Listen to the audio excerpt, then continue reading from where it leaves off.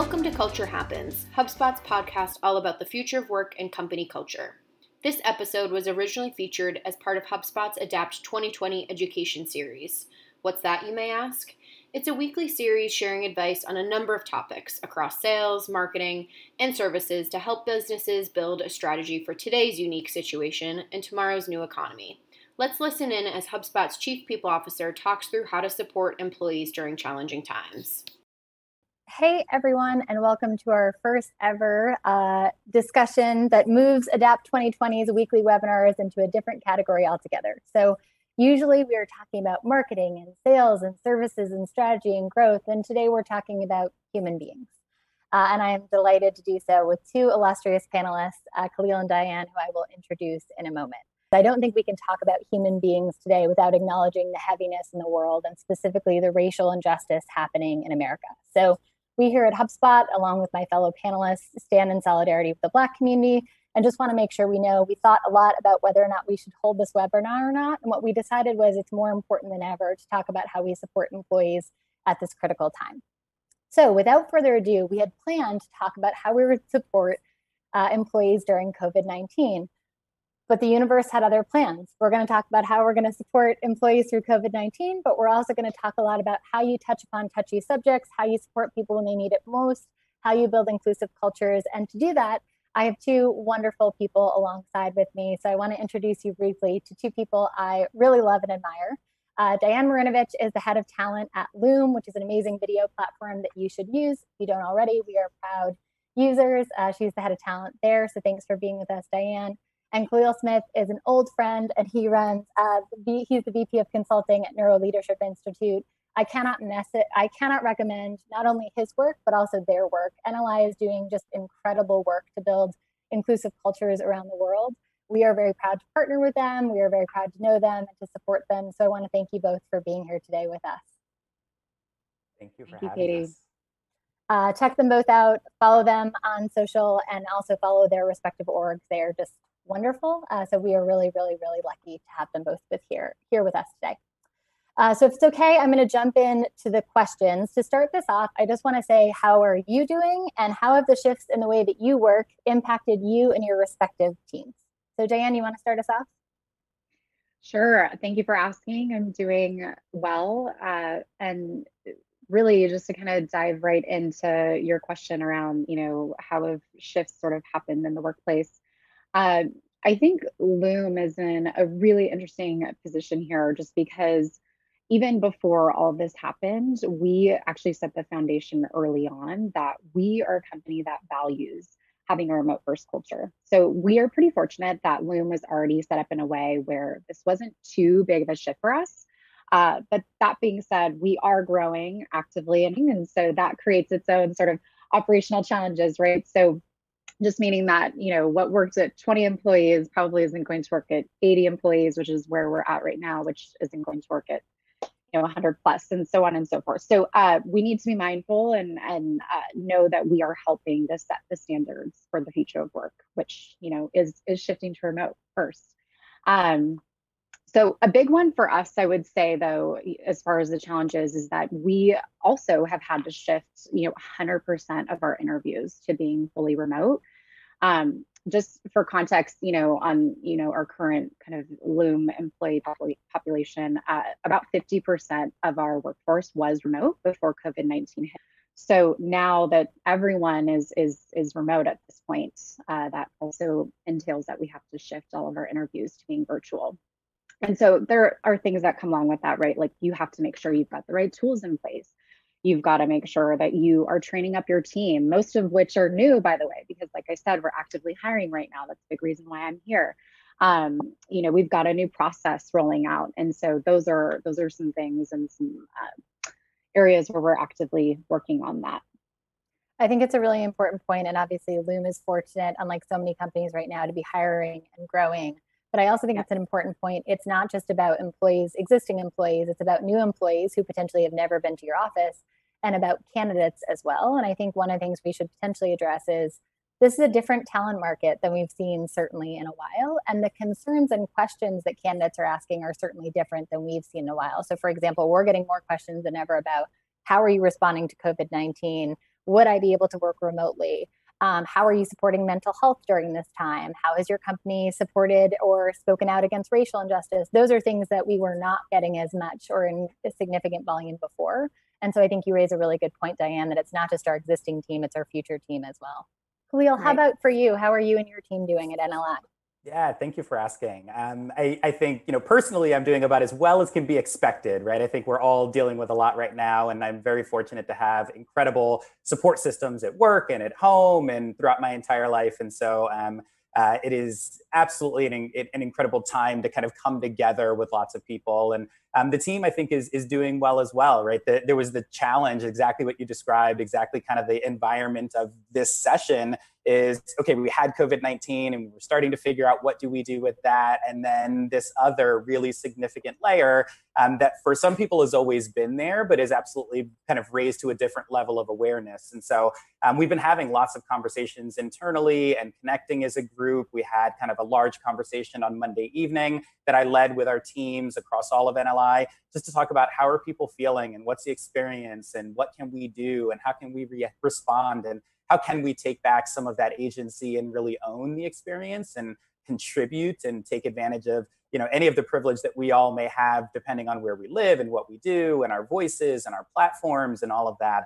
And so I think people are in pretty different places and yet they're feeling supported and feeling connected. And that has been critically important. And, in terms of the business side of things, I don't know that what we do has ever been in more demand because people are really trying to understand, kind of our vision, our mantra is how to make organizations more human through science.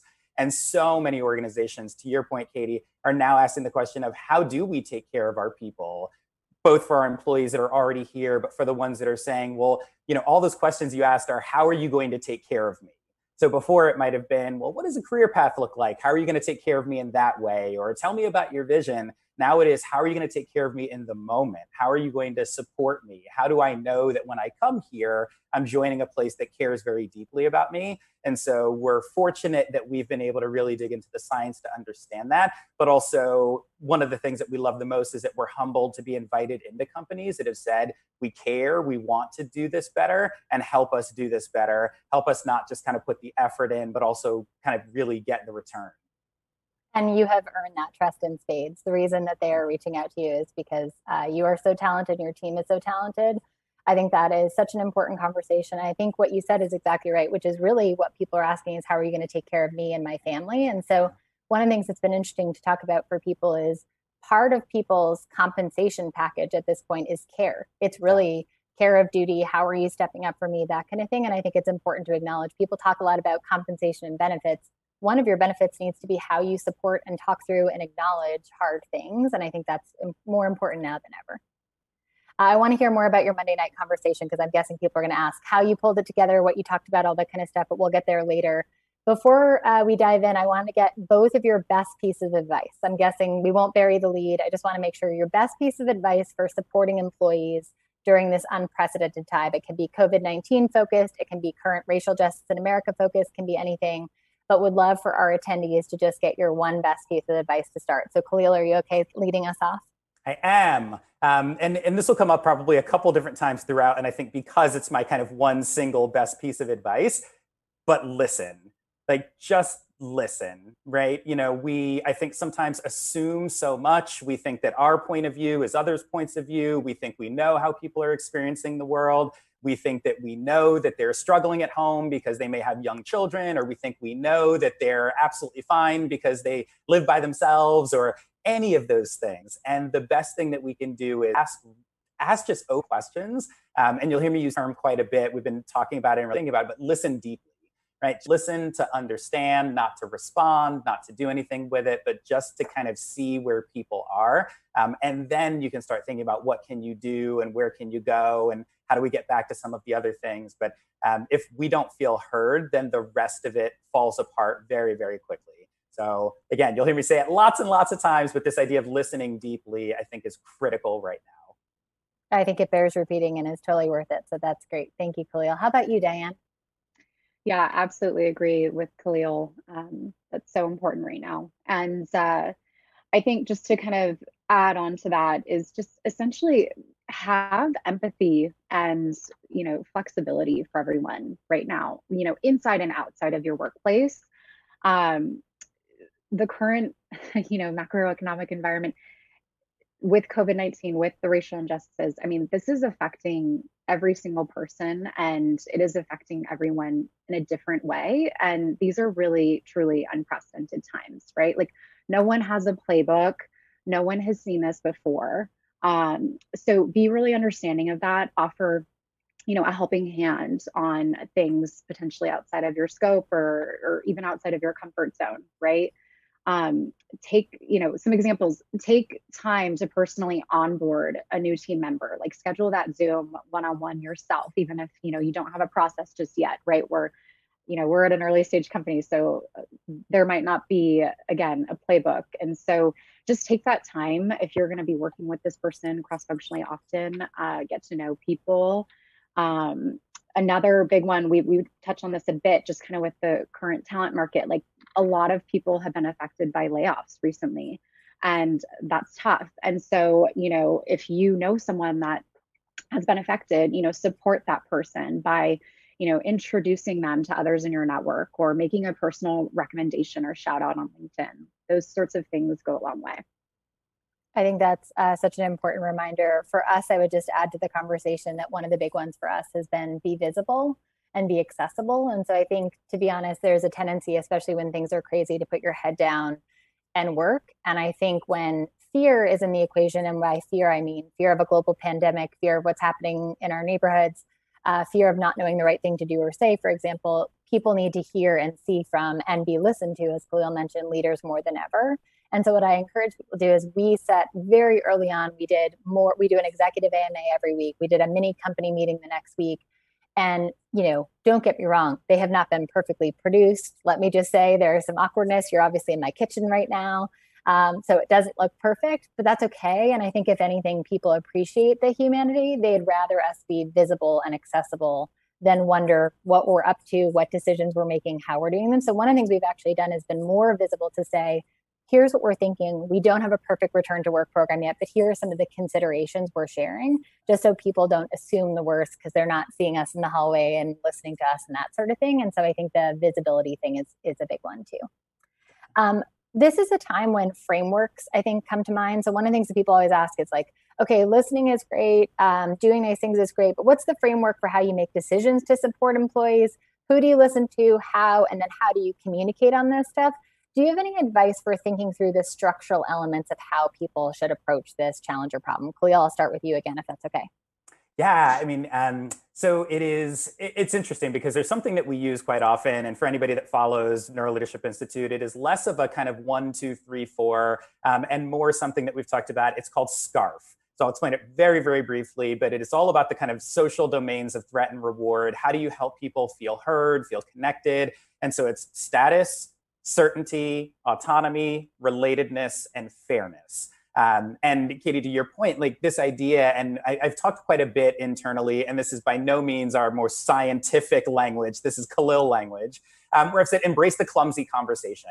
And what you're talking about in terms of, listen, we don't have it all down. We don't have all the right answers, but we just want to get in there and talk with you. And there is something that happens at times like this where sometimes we believe silence is safety. And so I don't want to say the wrong thing. I don't want to accidentally, look as if I'm being insensitive. And so instead of asking or having that conversation or offering to be a partner, as Diane said, I'll just kind of go back to my safe space. I'll, kind of close off to people. And so SCARF, even though it's not a do this, then do this, then do that, because what we're talking about is all about people and all about connectedness and all about making sure that people feel respected and valued and heard. There are these things that you can do. So again, something around certainty is to say, listen, we can't include everyone in every conversation as much as we would love to. Here's where we are. Here's where we're going to be going. Here's when you'll hear about it again. And while I may not quite feel that that's fair because I would have loved to be involved, at least I know what's going on. I have that certainty. And so for me as a leader, whether it's work that I'm doing at work, honestly, it's even stuff that I use with my two boys at home, it's stuff I use with my clients, is to better understand how is my communication, how are my actions either creating rewards in these places where people feel like their status has been lifted, that the process has been fair, that the relatedness is high, so they feel like they're a part of the in-group, or are there things that I'm doing either intentionally or unintentionally that are eroding some of that trust and that kind of that connection. And so I have found it to be immensely valuable. And again, both in terms of the way that I engage with others, but also in terms of how I show up as a leader. Because if I'm paying attention to my own needs and my own relatedness, and do I feel like I'm a part of my team, and do I feel like things are fair, and how much media am I consuming, and all of those things, they affect the way that I can show up as a leader. And people, for better or worse, are really looking to their leaders now more than ever. And so we do need to take care of ourselves in order to be able to take care of others. And so SCARF is absolutely, it's been super helpful. And again, we've written about it a ton and put it out a ton. And to your point, like, I think that has been one of the things that we've done that has been most helpful for organizations and for people, is to help them understand, here's how you can connect with others in a really simple and easy to understand framework that just gets out of, do you feel good or not? But rather, how do we break some of that down? What is actually going on that leads people to feel included or not? I love that. And I think the SCARF model is so valuable. And I really love what you said about taking care of yourself before you take care of others. A quick question for you. One thing I could see people asking, and people can continue to ask questions on the chat, we'll get to as many of them as we can shortly. But is people might look at this and say, Khalil is an established practitioner. He's been a leader at Apple and NLI. He does this for a living, right? He's a true pro. And sure, clumsy conversations are fine if it's awkward about you and I talking about, living in or working from my kitchen. But when it comes to topics like race or a global pandemic, I'm not a medical expert, I'm not a racial expert. What advice would you have to someone who's sitting here listening with the best of intentions and is like, yep, but Khalil's a pro. What can I as a mere mortal do? Well, first and foremost, thank you to all of you out there who consider me a pro. Those are those status rewards that we were talking about. But honestly, I mean, these are things that, I'm not a pro at a lot of these. I'm not a medical expert. I have never experienced, Diane said it before, none of us have a playbook for what we're doing right now. I have never had to talk to people about how they show up after having just watched a horrific video, and having some of my people say, I don't know that I can work today. And I don't have a great answer for that. Do I say, okay, no problem, take the day off? And then someone else says, well, wait a second, because I'm not affected, I come in, but this person is taking the day off. What about our clients? And so the clumsiness of it is to say, when we avoid these things, we do more damage to the relationships and more damage to the transparency. So it's not to be clumsy in terms of putting things out there that you don't know anything about. It's exactly what you were describing, Katie, which is to say, up until now, maybe we've tried to be so polished and so dialed in and so professional that we've looked at, what people see right now and said, well, if I can't have that conversation like Khalil, then I'm not going to have it at all. And I know you said you want to talk about it. That Monday conversation that we had, I was crying, I was blubbering, I was trying to figure out what I needed to say. And the humanity of that was part of what people connected with. If I had known exactly what I wanted to say and read it from a manifesto and said, here's exactly what we all need to be doing, now go off and do, everyone, that is the wrong place to be. And so we're all professionals in the ways I think that really matter, which is connecting with one another. And that's the thing that we're all kind of hungering for right now, is be authentic, be human, shoot that video on an iPhone, let me into your kitchen, have your children running around in the background because it's their home too. When your cat jumps up on your keyboard, like, this is your cat's playground. I understand that. And that is the clumsiness. That's the humanity that I think for so long we've tried to erase from the business world and say, how do I kind of sanitize all of that so that I always show up really well? And part of what I will say is I spent a lot of my early career trying to be perfect, trying to read the new business book, trying to always be the smartest person in the room. And it was exhausting, and it was the wrong way to approach it. And so part of what I've learned is that I've actually been more effective the less that I've spent time trying to do it, because I speak from the heart. I speak about things that I don't maybe feel super confident about. And I would encourage people to do that more often. I think the other side of that, and this is a place where we're continuing to write, is that we have to, all of us, get away from a little bit of the call out culture and the cancel culture, which is to say, if I approach you with the best of intent and I'm slightly inarticulate in what I say, or I ask you about something, but I do it in a way that's not 100% right, how do you educate me and support me and bring me together? And today is like lift me up and be a partner, as opposed to saying, oh, Khalil, he got it wrong. Now I'm going to go tell everybody else that he got it wrong, because then guess what? I'm never going to try it again.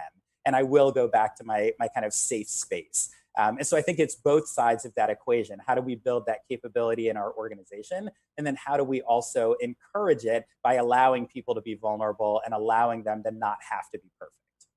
I think that's so well said. And thanks for your vulnerability there. I too tried for years to be perfect. Spoiler alert, it didn't work. No matter how hard we tried. Nope. Anyway, so Everyone does all it. of our efforts, we all tried forever. But I also appreciate your vulnerability and just totally building on that. We had a similar, so we've been getting, you can imagine all these threads right now. So I'm on a CPO thread, our CEO's on a CEO thread. Everyone's trying to learn from each other because, exactly as Diane said, there's no playbook for all of this. And everyone was sharing all their big wins, right? Like, here is awesome, whatever. And I wrote back and I was like, okay, I'm just going to share right now. Our first step on this conversation around racial injustice was not the right one. We had too many people there, too many allies, didn't create enough space for Black employees. It made them feel on the spot. It was awkward. The most important thing we do is pivot and get it right and listen and acknowledge that we got it wrong, not that we got it perfect, make it about ourselves, and then champion and pat ourselves on the back on stuff. And so I encourage people to think about imperfection as actually the goal here, and to, as Khalil said, embrace that clumsiness, because what our employees saw was just a deep care and listening when we got it wrong and reacted. And I think that's the most important thing. I also think it's important that we admit when we try something and it doesn't work out, because otherwise I think there's the illusion that everyone gets it right. So thanks for sharing that, Khalil.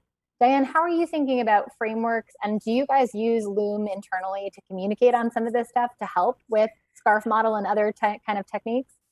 Absolutely. Yeah. So just a little bit more about Loom. So Loom is video messaging for work. And the kind of key differentiator here is that it is not done in real time. So instead of, sending a long Slack message, writing up a big email on an update on a project, right? You actually talk 6 times faster than you can type. And so you can send a quick video message and give people those real-time updates. And so I think that communication, just to more directly address your question, I think that communication is just absolutely essential and vital at this time.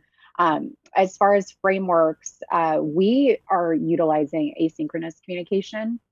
And really, again, this is just because we have this remote first value at our company. And so we've got we're working with people all across different time zones, and we do have a globally dispersed workforce. So just to make sure that no one is sort of left behind or in the dark, the using Loom and using our own product is really helpful with that. So there might be some delays, right? Again, someone in Australia might be sleeping when we're up right now, but that is okay. And we as Loommates know and are clear on the intention that we have this globally dispersed workforce. We are a distributed team, and that is a part of our culture in being remote first. So just kind of being able to allow flexible working hours versus having set, working hours is also a big part and a big advantage of working remotely, and making sure that you're writing down, there's documentation, there's some knowledge sharing happen. And again, we tend to drink our own champagne a bit there. We're recording lots of Looms to share information versus being, an in-person explanation or having verbal communication, which really allows us all to kind of be on the same page, which is helpful. I love that. Thank you for sharing, Diane. One of the things that we've been thinking a lot about is we have a global response team, even just as we think about return to work, but our COVID-19 response team that meets every morning on things. But as we thought about the return to work protocols, how people are experiencing COVID-19 is so different by market and region, right? So for example, our Sydney team is, thank goodness, Australia has done an incredible job of containing COVID-19. And so the impact hospitals, all that kind of stuff, they're of course worried and concerned and have also been in quarantine, but their return to life and work is likely to be a lot faster than it is, for example, here in Boston or then in Singapore, where they've seen increases then decreases, that kind of thing. So one of the steps we added, and this just kind of plus ones Khalil's comment about listening, we added a session where all we do is listen to the existing teams. How does it feel there? What does it look like? What are the terms? Is there anything we should avoid? So for example, quarantine right now in Singapore is called circuit breaker. That would not have been the term that I thought of or knew, but it was a good reminder for us on that. Even just things like listening to our Tokyo team, that because Prime Minister Abe didn't tell people what to do, very American, instead he nicely asked people to consider staying home for the good of society. And so our messaging there should reflect his leadership, right? And should reflect the culture there. And so I think taking that extra step, sure, it slowed us down, quote unquote, for a week to take the time to do that. But our teams felt so valued and listened to, and it meant that we got terminology and approaches and that kind of thing better. And so I just think taking the time to listen, then speed up, makes a huge difference. And then we use Loom. One of our early hypotheses going back to the visibility and accessibility was that you can read through a document about, for example, like travel policy. We will no longer do travel and everyone will work remotely. And if you're reading it in a Google Doc, not that there's anything wrong with that, it can sound inhuman. And so one of the things we've done is used Loom and Zoom more than ever to, I'm talking from my kitchen going, I'm going to be working right here for the next little bit. You all can do the same. It feels more relatable. And if you were someone who has a question about whether or not we have your health or safety top of mind, I think sometimes seeing people at the beginning of COVID-19, one of the things we found was people had way more anxiety about the state of the world than we had even imagined. There was just a lot of fear about the macroeconomic environment, about the disease. So we really tried, certainly not to be like smiling and throwing a party, but to convey calm, like we've got this, we've got you. And I think seeing leaders makes a huge difference on that front, rather than just reading a doc and feeling like it's a humanless voice on that stuff. So I think that makes a great difference too. Thank you all for your great tips. I think that's fantastic. Let's a little bit about culture. So some might say, gosh, this is an unprecedented time. This is not the time to focus on culture at all. Who has time for that? We need to keep growing. This is not the time to talk about this at all. What would you say to leaders about why they should prioritize culture right now? And what have you found has worked in your own organization to maybe not just keep the tough stuff and conversations going, but maybe even to spark some joy, collaboration, unity during this challenging time? Diane, you want to start us off and then we'll go to Khalil? Yeah, absolutely. I think that culture also is something that is so important right now, and maintaining that culture, right? When we're all sort of at this point kind of forced to be remote, right? Like there's an interesting kind of notion where if you are making that option or giving people that option and you're making that choice to be remote, like that's one thing. But if you're now being forced to be remote, like you really want to reach out, like we've all talked about more than ever, to employees and to your team, and make sure that people are feeling valued, people are feeling heard, make sure we're all listening. And so I think it's absolutely essential to kind of keep that culture intact.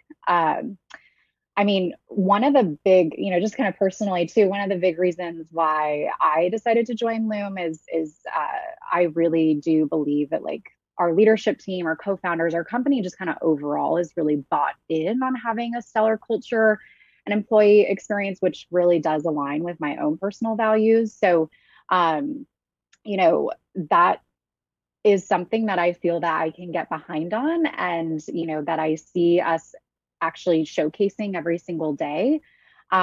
We have an employer advisory group, which is actually new, right? And again, we are pretty early stage. We've only got about 80 employees. And that was actually something that, someone within our company who's been working here for a little while just like raised their hand and just was like, I'm going to start this group. And, I would love for people to be a part of it, and surveyed our entire company and, was really thoughtful about making sure that we had a diverse,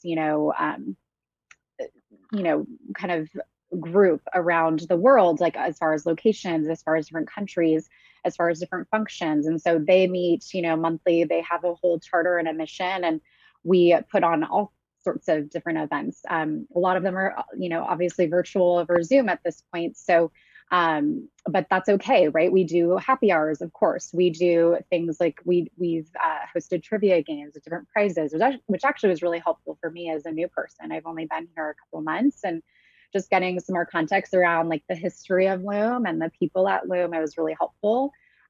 We've hosted, free meditation classes, talking about mental wellness. We've hosted yoga classes. There's all sorts of different things that we've tried just to, again, make sure that we're keeping employees engaged and a part of our, Loom culture, and just making sure that we're doing those reach outs. I think that's great. Thanks for sharing. And I think on the meditation side, I think creating intentional space for mental health issues and discussion and giving people tools for it is more important than ever. The other question that I tend to get is on that front, people tend to think of all those things as expensive. So people will say to us like, HubSpot's a public company, so we can't do the programming that you do. And I always say to them, our first event after quarantine was a parents session. So we basically realized pretty quickly that parents were going to have a tough time in COVID-19 managing childcare. And we had an Irish musician who I wrote to on Instagram and paid via Venmo come and do a session for St. Patrick's Day with kids around the world. And so, for a very small amount of money on a relative basis, we sent a message to people. We care. Music, by the way, is like the ultimate connector of people and humans, and giving kids and parents a chance to engage. And so if you're a company who's thinking that sounds great, if you're Loom or NLI or HubSpot and you have a lot of money, I would say some of the best things that we've done have been inexpensive. And to your point on yoga and meditation, there are so many instructors who have been left out of work because they can no longer teach at gyms. And so you have a huge opportunity to give them an opportunity to earn an income and check in with your team. So if you have the opportunity to engage with a huge vendor, that is awesome and fantastic. If you don't, there's probably a local yoga instructor in your community who would love to do a Zoom class. And so I think start small and do something. Khalil, how has the culture at NLI evolved? And then how are you helping your clients think about culture during this crazy time? Yeah, so I'll answer the second one first a little bit, because I will try not to get too high on a soapbox as it relates to culture, because I think so many of us have heard for decades that culture eats strategy for breakfast, right? And we know that you can kind of direct people in whatever direction you want, but if you're not paying attention to the way that you treat your people and the way that they then innovate and create and treat their customers and treat each other, all of those things start to fall apart. And so, the question for me is, what's the alternative, right? When I was very young in my career, my mother, who managed people for a long time, would always say, if you don't treat people well, they will either quit and leave or they will quit and stay. And we know that right now, people may not have the opportunity to go to other places, but they do have an opportunity to check out. They do have an opportunity to decide that this isn't a place that I want to give my discretionary effort anymore. And the cost, to your point, Katie, like they don't have to be significant, right? It's how do we talk to our people? How do we treat our people? What are the small things that we do? So to Diane's point, like our chief innovation officer, who's also our co-founder, teaches meditation 2 times a week. We've done trivia nights. Yesterday evening, we did a viewing party because one of our employees just produced a new Netflix documentary around spelling bees. So a bunch of us are on Skype live tweeting it, if you will, like, this is amazing. These kids are awesome. My 9-year-old can't spell anything, but these kids, I can't spell those words. This is crazy, right? And so we're all just coming together to celebrate one of our own and to say the culture matters and we care about you. And this is a moment of levity and fun amidst everything else that's going on. And if you don't think that that impacts your business, if you don't think that your people are the way that you get things done, then I really struggle with, like, how do you run a business? How do you kind of keep people motivated and get the most out of folks? And that goes right to what we talk about with our clients. We talk a lot about being trusted advisors. And I tell my team, being a trusted advisor is sometimes telling people what they don't want to hear. And so if someone is saying, well, can't we cut this? Or do we really need to do that? Part of being a trusted advisor is saying, are you kidding me? Do you want me to show you the data? Do you want me to pull up the Gallup polls and the McKinsey polls and the Deloitte polls and the this and the this and the that and every other piece of data that shows that when you invest in your people, you get significant returns? And so to your point around the cost of doing something, I would ask people, what is the cost of not doing something?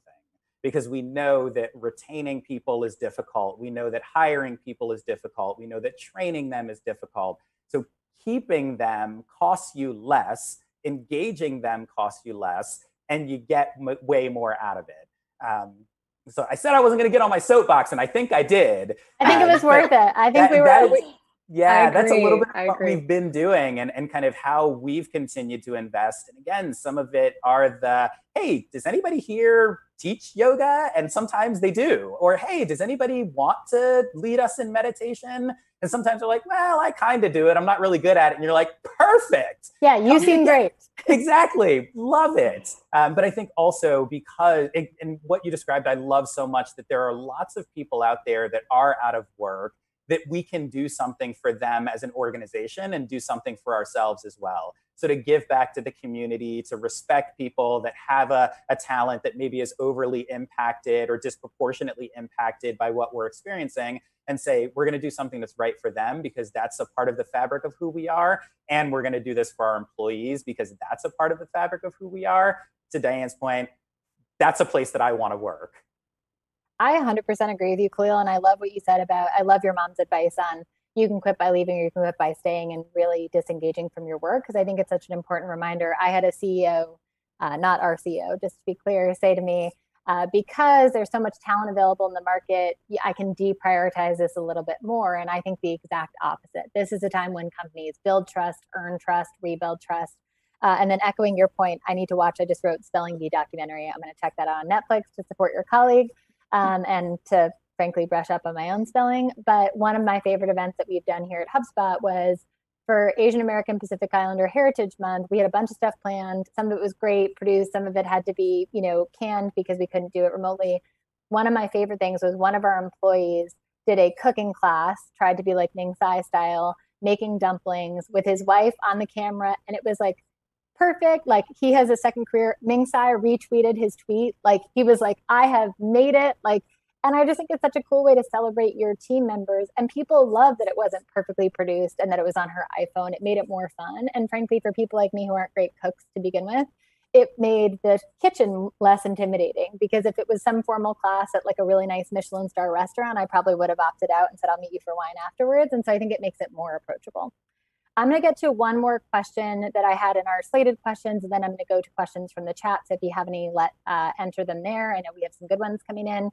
Khalil, you mentioned the good stuff about working from home, which is kids, cats, sharing homes, but it sometimes means that people can have a hard time unplugging. So how are you thinking about and prioritizing life-work integration? Diane mentioned yoga and meditation, but how are you actively monitoring how people are disconnecting and keeping an eye on that as part of your overall strategy? Yeah, so there are a couple different things that we've done. And part of that, I mean, at the end of the day, all of it is about making the implicit really explicit because there are so many norms and so many things that we think are just the ways of operating. And we don't always articulate those things. And then people do certain things in response. And so an example of that is I tend to get up pretty early. I never did when I was younger. Now I'm up at like 6 o'clock every day. And that's when I tend to bang through a lot of my emails. I have said to my team, I have zero expectation that you are answering my emails at 6 or 7 or 8 or 9. Answer them when you answer them. In terms of our calendars, I have made it very clear to everyone on my team, my expectation is that you have an hour lunch in the middle of your day. I go into people's calendars to check it because they said it's not okay that we feel like everything is just impressing upon us and then we need to just kind of move these things to the side. And so my lunch is not my own. I'll just eat at my desk while I'm doing other things. No, that time is important. We know it's important. The science says it's important. We've also started to integrate things that we refer to as zips.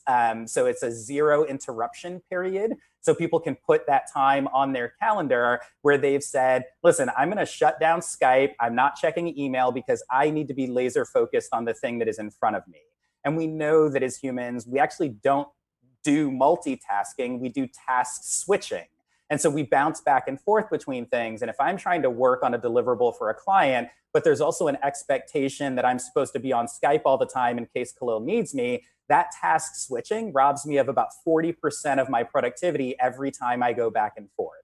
And so again, making some of those things explicit to say, we have a 48-hour turnaround for email, so respond when you want. We have a 24-hour turnaround for Skype, so respond when you need to. If you absolutely positively need me, text me, right? These types of things in terms of creating a hierarchy and being very deliberate allow people to say, great, Khalil doesn't expect me to check email at 9 o'clock or 10 o'clock at night. And I've also been very honest with my team in terms of trying to demonstrate behaviors.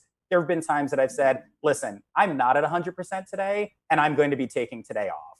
Like, I'm sorry, I know I need to move some one-on-ones around. There's like one or two things I do need to take, but on the whole, I need to do this. And I know that creates space for my team to be able to do it as well. And so again, I think it's just all of these things that sometimes we assume that people know, kind of this curse of knowledge or this illusion of transparency that my team knows I care about them. They know that I want them to get sleep. They know that I want them to spend time with their families. When's the last time you said it? And are you demonstrating it in your behaviors? I love that. And I think you're exactly right. You really do have to do it. Just saying it is not enough. And assuming that people know they can take that time. We had a bunch of feedback from our employees who felt, yeah, you can say it, but does it actually feel that way? And so we did a whole campaign internally. All of us leaders missed days, missed AMAs, missed big things very intentionally because we wanted to set a tone that not only was it an option, but frankly, that it was imperative. How about you, Diane? How have you prioritized life work integration at Loom? At Loom, yeah. So I do think it's important to acknowledge that, while we have this remote first culture, like we also, again, 50% of us weren't working remotely. We were working in an office. And so I do think it's been a different sort of transition for others where it might have affected others a little bit more than the people that, actually, like I mentioned, had the option to work remotely. So, I mean, we all know the downsides, and we've definitely heard about the downsides to working from home, workplace disconnection, having some isolation, having some FOMO, less face time with your colleagues, or just running into, someone and having those side coffee conversations. Right. And so I definitely have heard those concerns from some of my colleagues. And I feel them too. So I think it's okay to just say like, hey, I understand what you're going through. And like, now this is a transition for all of us that we have to make. And again, having that empathy to kind of listen and hear people out. Couldn't agree more with Khalil and you, Katie, where it's like, I think sometimes it can be some, management dependent, so to speak, where you really need to make sure you're empowering not only your team, but yourself, and really make sure that you're modeling that behavior as well. And just make sure that you're kind of promoting good remote work practices, right? One of our, core values at Loom is leading through transparency, which, I think is very important and very helpful in a time like this. And I do feel lucky that we've got that value at Loom, just because I think that's really helpful with, things like goal setting, things like, putting objectives out there and making sure that people know what their goal is, what the outcome should be, what, your deadline might be. But then again, also just saying like, hey, I don't think that I can get to this deadline. Like this week has been really tough for me. And I really do think that like, is this critical to the business? Can I have some sort of room for potentially extending this, right? And so having those conversations are important. And again, communication is essential too. So yeah, as a manager, as a leader, I think it's really important that you yourself, model the behavior, but you also make sure that you are, talking to your employees face to face over Zoom and encouraging them to take the time off that they might need, right? I know, even right now with the racial injustices going on, like I've told my team, look, you have a no questions asked policy at this point. If you need to take a personal day, there's no need to give me, the 2 weeks notice at this point. There's no need to, it's just essentially no questions asked on my side. If you need to take a personal day to go peacefully protest, to go demand action from your local government, if you need to go or just have a personal day to process these emotions on your own, like by all means do that. And again, no questions asked from my side. It's absolutely something that I want to make sure that my team feels okay and can take that time if needed. So what I'm hearing from both of you, which I think are really good tips, is there's some systemic stuff you need to do. So one of it is like the 48-hour and 24-hour response rules. That to me gives me a sense of like, okay, Khalil, I know exactly how I can operate. And gives me clarity on that front. And then Diane, I think what you're also saying is it's important as a leader to not assume and bring up the fact, don't make your employees awkwardly come to you and ask if it's okay. actively say that to them. And that way, if they have questions or concerns, it's an open door versus assuming they have a voice. So actually, if that's okay, that's where I'm going to start. I'm going to start, if it's okay, with our questions. We have a whole ton of them. So I'm going to do a lightning round if it's okay. And I'm going to ask that we hit on 3 of them with pretty quick hit answers from each of you. And then we'll dive into some of the tougher ones. So one was a quick piece of advice if you're an employee who doesn't feel like you have a voice, or if you don't feel like your leaders are walking the walk right now. What's your quick piece of advice for that employee? So they're a frontline employee. That's my impression. What's your advice to them? Khalil, you want to start us off? Yeah, find an advocate. Find someone who can be your surrogate in the short term. Great advice. How about you, Diane? I agree. I think it's important to, engage with your other employees. There is power in numbers. So potentially, get an ally, whether that be someone on the front lines with you, whether that be your team, make sure that your voice is being heard. Perfect. One tip for building a connection with a new employee. So a bunch of people said, okay, great. Our existing employees are figuring it out. You mentioned some of the things that you guys are doing, Diane.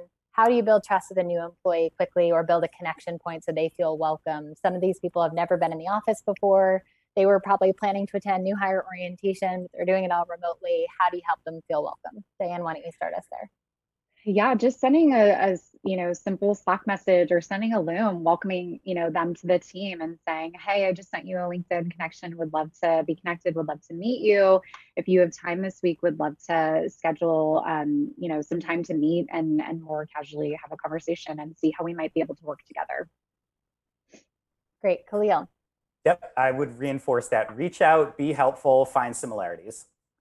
Awesome. Last lightning round question, then we'll jump into some of the deeper ones. Are you all doing anything to help employees grow? So not just support employees, not just maintain the status quo, but for example, doubling down on skills, learning, development, opportunities, that sort of thing. Any advice for people thinking about that? Should we just deprioritize that right now, or should that be something we're thinking about? Khalil, why don't you start us off?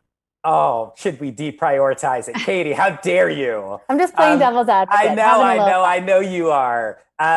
No, we shouldn't be deprioritizing it. And I think for me, a lot of the growth is through the work that we do. And so being very deliberate about the experiences that people have and the work that we give them is the fastest path to growth. I love that. Diane, how about you? Agree. It's not a time to deprioritize this. You want to keep your employees as engaged as possible, and you want to make sure you're continuing to support them. We have a learning and development reimbursement perk that we give at Loom, $1,500 per year. And I'm very proud to say that candidates always, have great positive reactions when I mention that as one of our perks. I think it's a good example. I also think it's a good example that it doesn't have to be some perfect thing. So for example, we've done more employee-led communication. So one of our VPs in marketing did a case study on crisis communications that people could read and participate for our Director Plus. Like, we just made it happen because we needed a bunch more context on that stuff. And so I think, again, people always think it has to be some big formal thing. I think it's really nice to do informal, smaller things that prioritize employee growth too.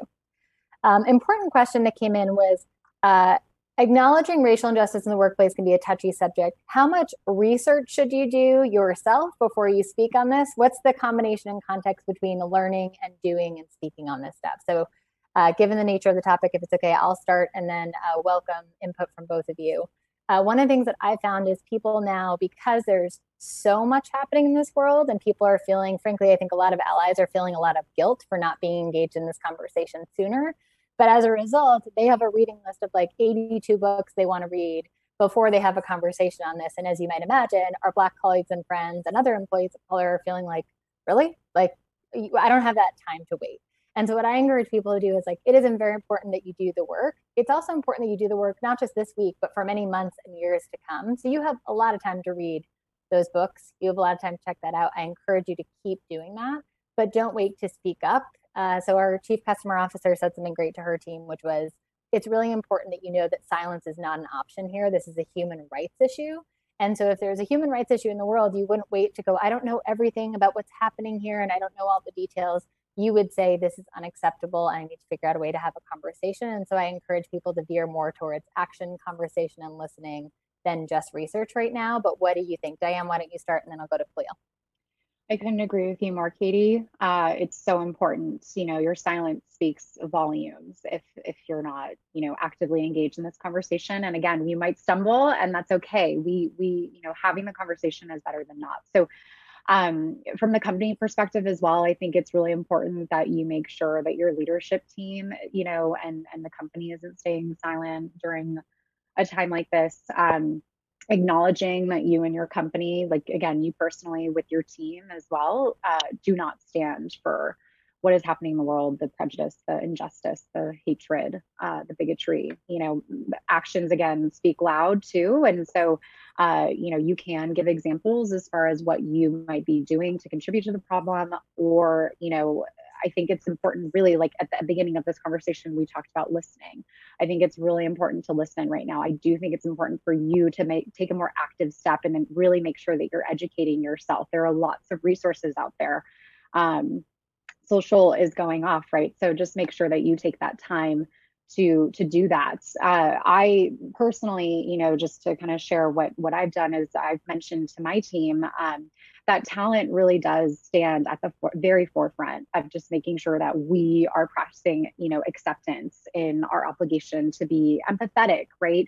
Be inclusive, be equitable, and really accepting of all backgrounds. And so I know that my talent team takes this incredibly seriously. I know all roommates take it incredibly seriously.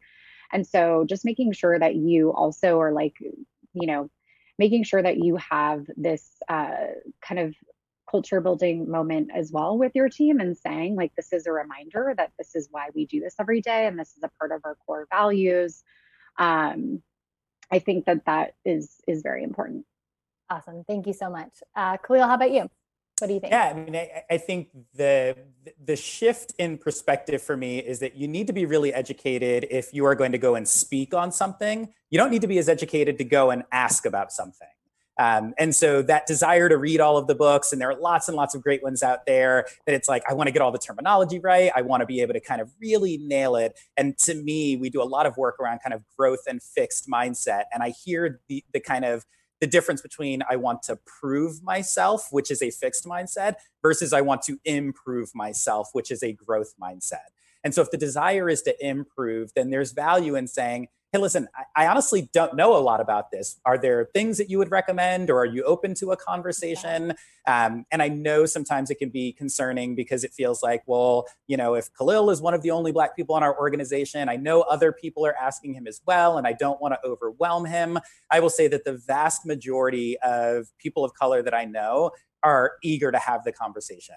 They are not eager to put on a master class around what it was like growing up and, all the injustices that they may have suffered, but they are eager to talk about their experience, to be there for the allies who are saying, I want to understand, and can you direct me, and can you help me to understand your experience, while recognizing that I don't speak on behalf of every other Black person in America. And so understand kind of what's going on in my space. But I think your point is spot on. And I appreciate and love the folks that are saying, I want to get it right. I want to read all these books. I want to really understand it. Because obviously, while the kind of situations are different, I think Me Too was like that for a lot of men, where it's like, I want to understand, wow, people have been talking about this thing that has been there for so long. My eyes weren't open to it. And yet if you experienced it, you couldn't not experience it. It was everywhere. And how did I miss it? How did I not see it? How did I miss out on being there for these really important people around me? And I think that's what we're all experiencing now in another way is, what do you mean this has always been there and I haven't seen it? And in that community, you've talked about it and you've understood how to deal with it. And so there are lots of transferable kind of skills and awareness and that feeling of, what did I want people to do when I was in that situation?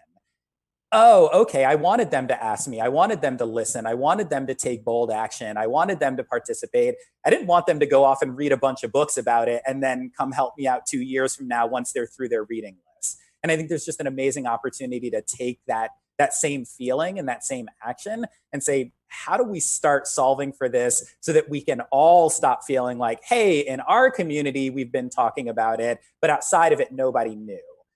That happens by opening up the conversation. I think that what you said is so important, Khalil, and I think it's also important to drive awareness. We had at one of our employee check-ins, one of our Black employees described it as, you all feel like an ambulance is going off right now. Like there's so much noise and chaos. And for us, it's been a din. It's almost like white noise when you're on your sleep machine, when you're going, it's just something we live with. It's environmental. And acknowledging that, I think, is so important. So people have said, one of our Black employees said to me the other day, people keep saying recent events, recent events. A, it's not recent events, just for us, I got to say. And B, calling it recent events is in some ways bypassing the issue at hand. Like, call it racial injustice, call it Black Lives Matter. Don't say recent events, because recent events is just like, ooh, like it's the casual way to do the drive-by without having the hard conversation. So I think that's great.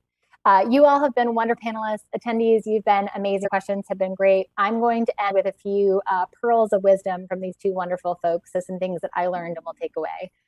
One, you all need to check out the SCARF model on the NLI website.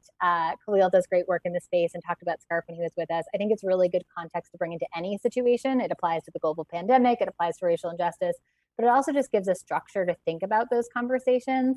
I think Diane gave us really good advice on asynchronous communication, especially if, yes, people around the world, but also caregivers who maybe are working in the morning like Khalil or working late at night. People who have parents or kids at home, maybe getting messages and emailing at different times. So investing in documentation, taking the time to do it.